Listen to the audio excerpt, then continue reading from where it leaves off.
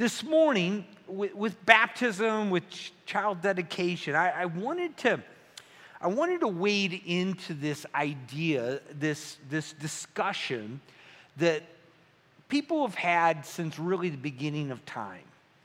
And that is, how do we get in a right relationship with God? Because I think ultimately, if you were to boil it down to the biggest theological issue that people disagree with and they don't see eye to eye on, and maybe my perspective don't understand right, is this question about, is it faith or is it works? Or is it faith and works? How does all that work? And in Romans chapter 4, Paul deals very specifically with this issue. So if you're in Romans 4, we're going to read this text together. We're going to start in verse 1. I'll read out loud. If you'll follow along, that would be great. He says, "What then shall we say that Abraham, our forefather, according to the flesh, is found? For if Abraham was justified by works, he has something to boast about, but not before God. For what does the Scripture say? Abraham believed God, and it was credited to him as righteousness. Now to the one who works, his wage is not credited as a favor, but what is due. But to the one who does not work, but believes in him who justifies the ungodly, his faith is credited as righteousness. Just as David also speaks of the blessing of the man to whom God credits righteousness apart from the works. Blessed are those whose lawless deeds have been forgiven and whose sins have been covered. Blessed is the man whose sin the Lord will not take into account. Is this blessing then on the circumcised or on the uncircumcised? For we say faith was credited to Abraham as righteousness. Then how was it credited? While he was circumcised or uncircumcised? Well, not while circumcised, but while uncircumcised. And he received the sign of circumcision, a seal of the righteousness of the faith which he has had while uncircumcised, so that he might be the father of all who believe without being circumcised, that righteousness might be credited to them. So as Paul takes on this question, because this was a big issue, how are we saved? Are we saved by faith or works? So what Paul does is he brings about the story of Abraham. And Abraham, to the Jewish people, of course, was the great patriarch. He's the father of the Jewish people. Everybody came from him. So he is the pinnacle of the Old Testament. And what you read about Abraham, and what you know about Abraham, is that he was a man both of great faith, but also great works. For instance, Abraham lived with his family in Ur of the Chaldeans. And so different today. We live in such a transient place, right? We know because we got a lot of people moving in right now, which is why house prices are going through the roof, right? People move. That's what they do here. My daughter's getting married. She's moving to North Carolina. I may never forgive the guy, right? As long as he gets her back here before the babies, I might.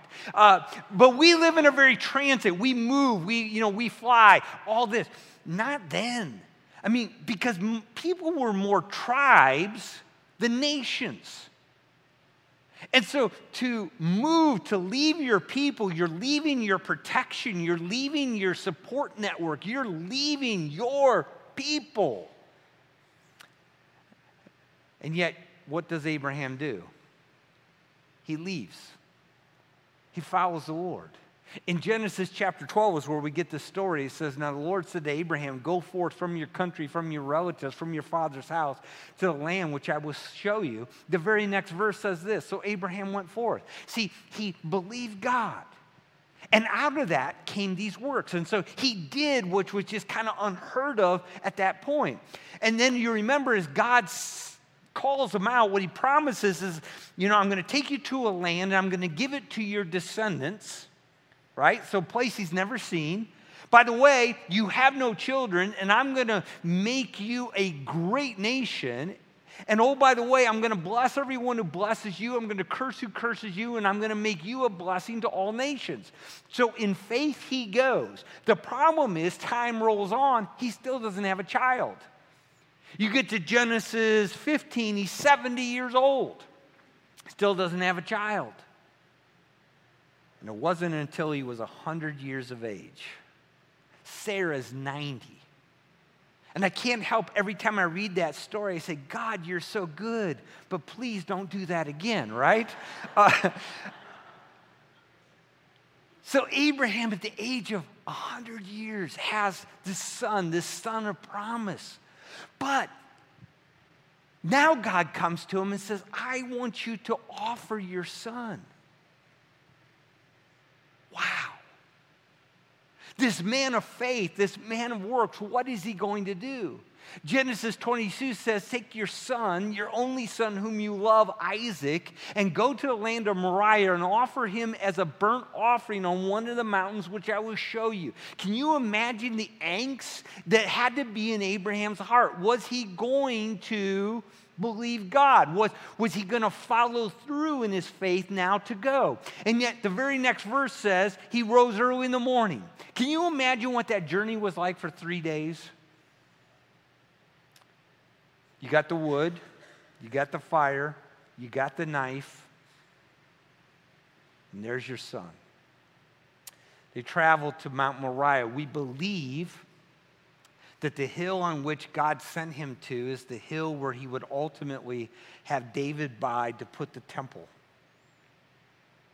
Mount Moriah.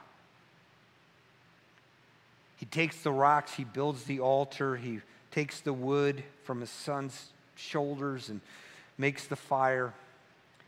He binds his son, he puts him on. What we're told is that he gets to the point that he raises the knife and God intervenes and says, no, I see your heart. I see that you trust me.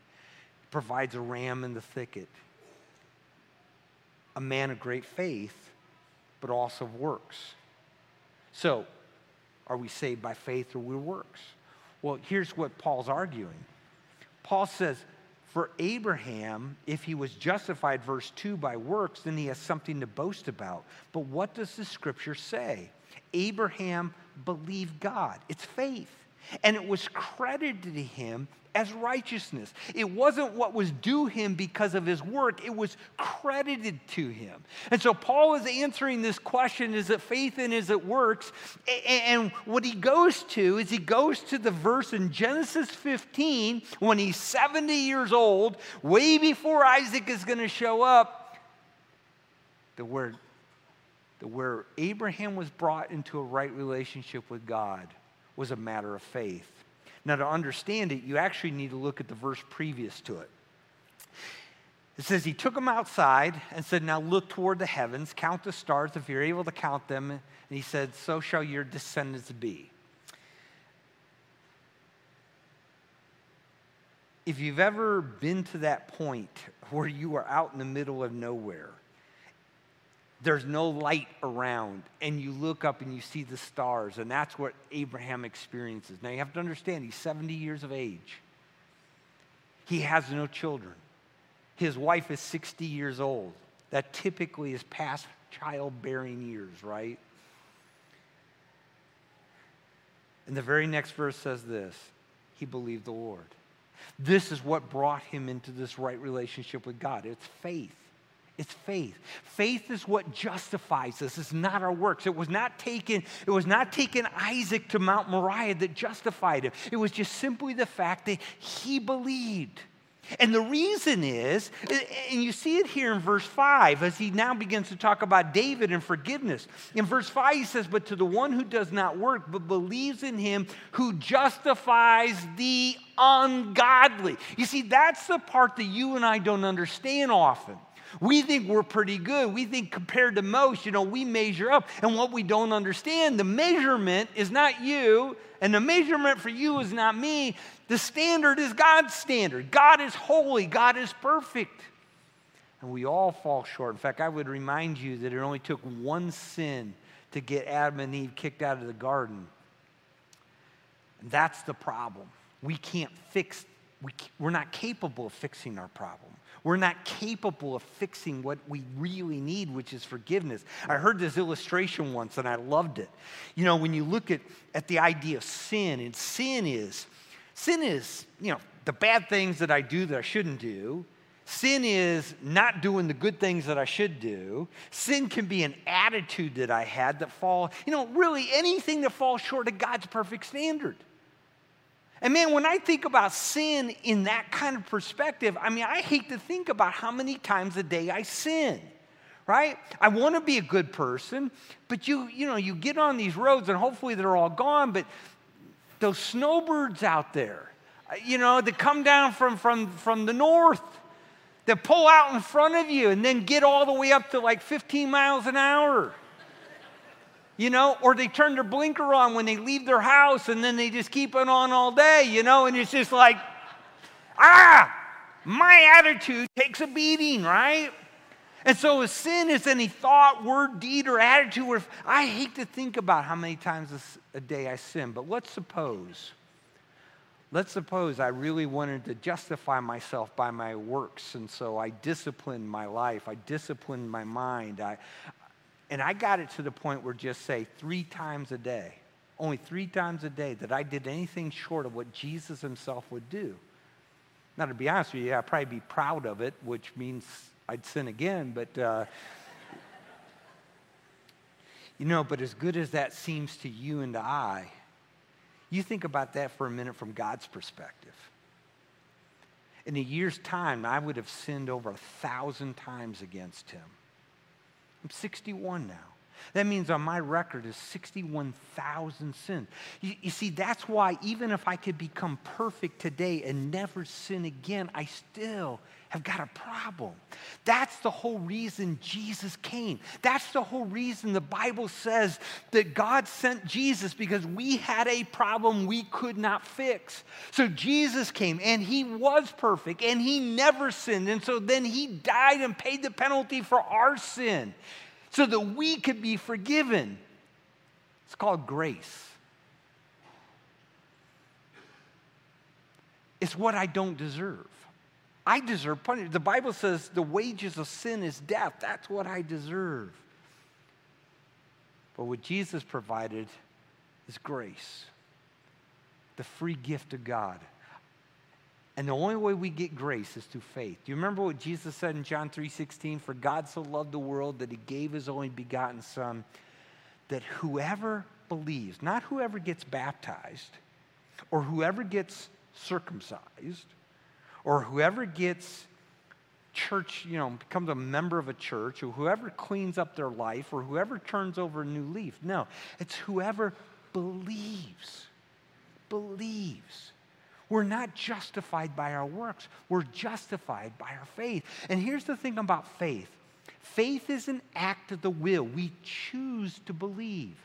Some people say, well, I don't know. It's almost like I've got to well up. I'm a little train that could. I think I believe. No, it's not an emotion. We choose to believe. We choose to believe that Jesus came and died for me. Abraham chose to believe that God was taking him to a land and would give him people. We choose to believe. What's really interesting then is what Paul would argue here is that as Abraham believed, that was credited. I love that word, credited. That's placed on his account. The righteousness of God is given to him as a gift. Now what happens is, now the works follow, right? It talks about circumcision. So Abraham believes the Lord, Genesis 15. It's not till many years later in Genesis 17 where now an Ishmael is born, that God gives him the sign of circumcision, right? It's a sign. It's just a sign of the covenant. It doesn't bring him into that relationship. He's already got it. And in the same way as a believer, when you and I come to know Jesus, it's found by faith, right? That's when we're born into the family of God. The sign of that is baptism, right? It's this beautiful picture, right? It's why we immerse. It's why we don't sprinkle, because we were placed in Jesus. That's the picture. We come in our sin. We died with him. We've been raised in a new life. Our sin has been washed away. Now we go out a different way. It's the sign of what's happened. And it's what we're called to do for those of us who have come to faith in Jesus. But the question today, the really important question today is not have you been baptized? The really important question, the ultimate question is have you come to believe? Have you come to put your faith in Jesus? Have you invited him to be your Savior? That's where it all begins.